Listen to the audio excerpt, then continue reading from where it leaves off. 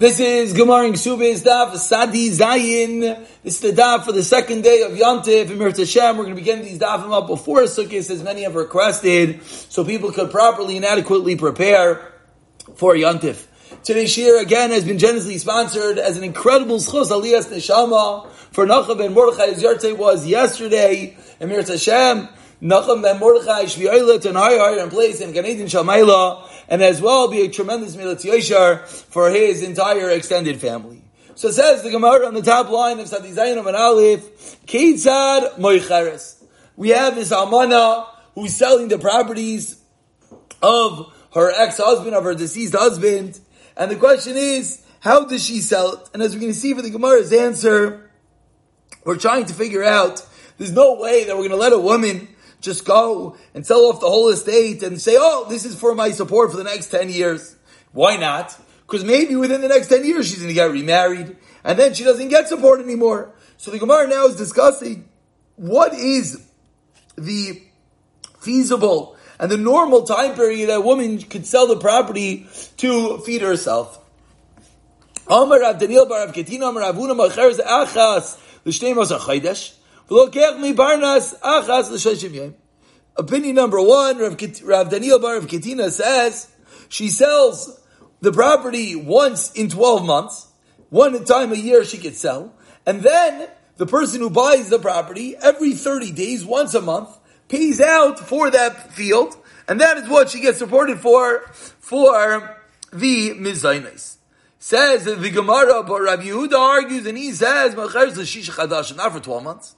Only for 6 months, and the Gemara, as Gemaras often do, teach us, Tani Kavas de Ravuna. We have a brayso like Ravuna that says, so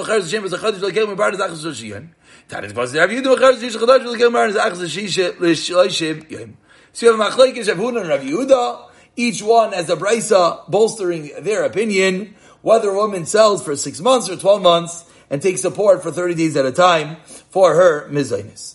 Says the Gemara, Amar Ameimar, we paskin like Rav Yehuda that she sells for 6 months at a time. Amar Ravashda Ameimar, the Ravuna Mai. What do you do with Ravuna? Ravuna also seemingly had a raya. Amar Le Lo Shmili Klemer Lo Sfir Ali. I didn't hear it, which says the Gemara is a way of saying I don't agree, and rather you sell it for 6 months intervals. About 15 lines down, the first one line is Li. They asked of Rav Shishis, if a almana sells for mizaynes, sells part of their estate like we're discussing now for 6 months or 12 months for her support, let's say she then wants afterwards to go and collect a ksuba. She also gets her ksuba. Of course, an almana gets both. She gets support and she gets her ksuba. So she wants to afterwards go and you collect the land itself. The land is no longer producing that it could give her a monthly support, but now she wants to go and take back this land that she sold for her own ksuba. So explains the Gemara, this shaila is really a shaila about something that Rav Yosef taught us. The Amar Rav Yosef, that Rav Yosef has taught us, this is going to be something that we'll learn in a few days. Armalta de Zavin Achrayesa Ayasmi. An almana who sells something, who sells part of an estate, part of the late, her ex-husband's property. The question is, who guarantees that sale? So Armalta de Zavin Achrayesa Ayasmi. Says Rabbi Yosef, the Yisayimim are the ones that have to back up the sale. And if someone comes to collect his field, the Yisayimim are the ones that are going to have to pay it up. Ubeidina dizavin achrayis yasmi. And similarly, a bezdin that sells a field of a deceased man, the Yisayimim are the ones that have to pick up the tab, that they have the achrayis, they have the security in case someone comes to collect that field. So says the Gemara, Mai. So what is the halacha? Can this almana come and collect the ksuba from the very field that she herself sold for her monthly support? And the Gemara now explains, do we say do we say that since the Yisayimim are the ones that guarantee the field, Therefore, she's allowed to collect the land as payment for her ksuba. Or perhaps we say the purchaser of this field can tell her, I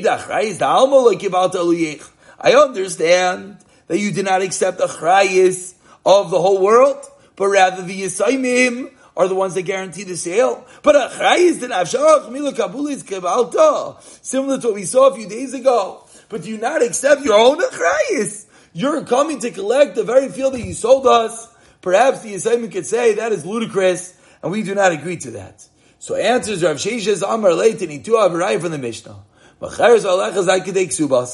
Says the Braisa, she's allowed to sell the property ad kedei ksubasa, until the value of a ksuba, then visamach lo, and then the remaining, the karka itself, is a smach, is that which eventually she could collect from. She'atikva ksubasa min ashar, that she collects the ksuba from the remainder. So the Braisa says she collects the monthly support from that which the field produces, and then the field itself is the smach, is the guarantee. So concludes the Gemara, Shma Amina, Shiriyin lo sheyara loi. So what do you see from this Braisa? If visamach la, if there's something left over, then she collects it as a ksuba. But if there is nothing left over of the land, what would be a case if there's nothing left over? If she collected everything for her ksuba, then she cannot collect it for her ksuba. So says the Gemara Varaya that she cannot go and collect this very land for her ksuba. Ask the Gemara, what do you mean? Maybe the Bryce is just telling you good advice that people shouldn't call her someone who backs up, an Indian giver like we call it, that you gave this field and now you're collecting it. So maybe the Bryce itself cannot bring a raya. Im Kane says the Gemara, let's be going to us in Ashar. My samachla. So the Bryce should have said she collects on the remainder. Why did the Bryce say samachla, that the field is a smach? From the fact, the wordage of the Braisa itself that teaches us that it's only if there is a shayara, only if there is something left over. But lo shayara loi, but there is nothing left over, then she does not get the ability to collect ksuba from this piece of land. Continues the Gemara with a new shayla. Says the Gemara, a fundamental shayla. Nothing to do with any Yisayimim, any Almana. We have a person, he sells a piece of his land. Why does he sell a piece of his land? Because he needs the cash. And then, what happens is, he doesn't end up needing the money. Is he allowed to back out or not? Hadri Zvini, oi loy Hadri Zvini. And before we even continue, we'll point it out in a moment. Let's continue. Says the Gemara, I'll bring you a raya. Tashema. The who gathered this up an hour. Rav Papa, there's a man that's a land. Rav Papa, there's a turi. Why? Because he needed the money to buy oxen. And then he didn't need the oxen. He didn't need the money for the oxen. Rav Papa gave back the land. So we see that if someone sells something because he needs the money for something, if he doesn't end up needing that money, then the sale does indeed go back. Says the Gemara, no, Rayo, Rapapa of them Mishur Sadinu the Avad. Maybe Rapapa just returned it, he was being a tzaddik, but not necessarily is a Raya that the din is that the field could go back. Tashma Dubit Sur the David Arda. Says the Gemara, bring you a different Rayo. There was a famine, a food shortage in Arda. Zavinu Kuliyam Lapadine. And what happened? People had no food. So everyone sold their mansions to buy wheat. And then one day, wheat arrives. And therefore, the price of wheat falls, and everyone doesn't need the money for the sale of their mansions. Paskins Rav Nachman, all the sales go back. The sale of the mansion is meaningless, and it goes back. So says the Gemara, no, says the Gemara, no, the reason over there the mansion sale goes back is not because anytime one wants to renege, because he doesn't need the money right now, he's allowed to. But rather the reason is because the entire sale was bitayis. Why? Because we found out that the ship bringing the wheat was already on its way. So the whole premise of the sale was because they thought they didn't have food, but they had food. That's why it goes back. But in a regular case, maybe not. Ask the Gemara, now, this Iyachi, we're going to learn like Rashi, that it's not a kasha. Taisus calls issue onto this Rashi, and Taisus learns that this is a kasha. Let's learn it like Rashi, that this is going to be a raya to Rav Nachman. Iyachi, hainu damar le Rami bar Shmuel. Rav Nachman imkinim says machshin laselavai. If what you're saying is true, that they go back in the sale of the mansions, it could cause the buyers in the future to have a michshol, because they're not going to want to sell their lands because they're afraid it's going to go back. Amar le, I don't understand. Is every day a food shortage? Of course not. So this will not cause into question any other future issues, because it's specifically in this case of a food shortage. Amar le, Rami bar Shmuel says Rav Nachman, no, indeed, it is a common scenario, and therefore we should indeed be worried about it. The sale does indeed go back. Now, the one point that we want to point out is that Taisus makes mention over here that we have to be talking about a case where he said at the time of the sale that this is the why he was selling the land. Because if he was quiet and this was just his intention, we hold Dvarim Shabalev, Einoi Dvarim, words in your heart are meaningless with regard to halachic acquisitions, and therefore the case has to be that he articulated that this is why he's selling the field. We continue on the bottom of Sadi Zayin Amud Aleph, says the Mishnah, based on what we've learned in the past, that the estate is there to pay for the ksuba of the almana and to pay for the mezainos of the almana. Continues the Mishnah and says, almana bein min eiros and bein min asurim mayicheresh lo bebezdin. If she wants to collect her support, if she wants to collect her ksuba, says the Tanakama, she sells the estate of her late husband, shaloi bebezdin. She does not have to come to Bezdin to make that sale. Rav Shimon argues, minan isuin macheresh lo bebezdin. If she didn't sue and if she had chuppah, if she consummated the marriage, then it's true. Then she could sell outside of Bezdin. But if she only did Erisin, then she has to go to Bezdin. Why? Because the halacha is she does not get support in that case. She only has a right to her ksuba after Erisin. And therefore the halacha is she has to go to Bezdin. So now, says the Gemara, let's try to understand this thing in the Mishnah, starting with the Tanakama. The Tanakama said, in any scenario that she's selling the land of her late husband, but whether they did Erisin, whether they did Nesuin, she does not have to go to Bezdin. So says the Gemara in the last line of Sadizayna, I understand that if she's selling after Nesuin, she's selling it for Mizaynais. So now it makes a lot of sense that we don't require her to go to Bezdin. Why not? Because she needs food. And if we're going to require her to go to Bezdin to sell it, she's going to starve. And therefore, since she's selling it for Mezayna, says the Gemara, I understand that she doesn't have to go to Bezdin. But I ask the Gemara as we turn over to Sadi Zayinim and Beizal and Erisin. But if she's selling the land after Erisin, my taima, why does she not have to go to Bezdin if she's selling it just for the Ksuba? Amarula says, and Rashi points like every case of one who is being mitzi shtar chayv, you have to do it in Bezdin. Amarula, you know why? Misham china. We want our husbands to find favor in their eyes. We do not want to make it difficult for a woman to sell and collect her ksuba. So, and the woman will be desirous to get married, and therefore we make it easier for her to sell the ksuba. Rav Yochanan Amar, a second reason. Says Rav Yochanan, you know why? Even if there was just Erisin, a person does not want his wife to be embarrassed by going to Bezdin. He was nifter, his wife wants to collect her ksuba. The husband is happy that she collects it by selling the land, not in Bezdin. My Beinayu, what's the practical difference between the two answers of Ula and Rav Yochanan? Beinayu Grusha. If they were divorced, meaning not a case of Almana, she's collecting her ksuba after a divorce. The whole impetus was that we want a woman to be desirous to get marriage. In the case of Grusha, that applies as well. But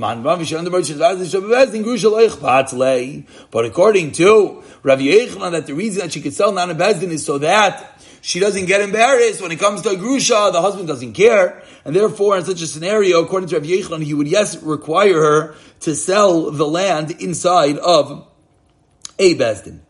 Tanan says the Gemara, 8 lines down, first one line is Loi. Let's bring a raya to Rav Yechon. Says the Braisa, a grusha sells only in Bezdin. If, according to Manda Amar, that says that a husband doesn't want his wife to be embarrassed, grusha doesn't care, and therefore it makes a lot of sense that we're requiring her to go to Bezdin. The Braisa makes sense according to Rabbi Yechanan.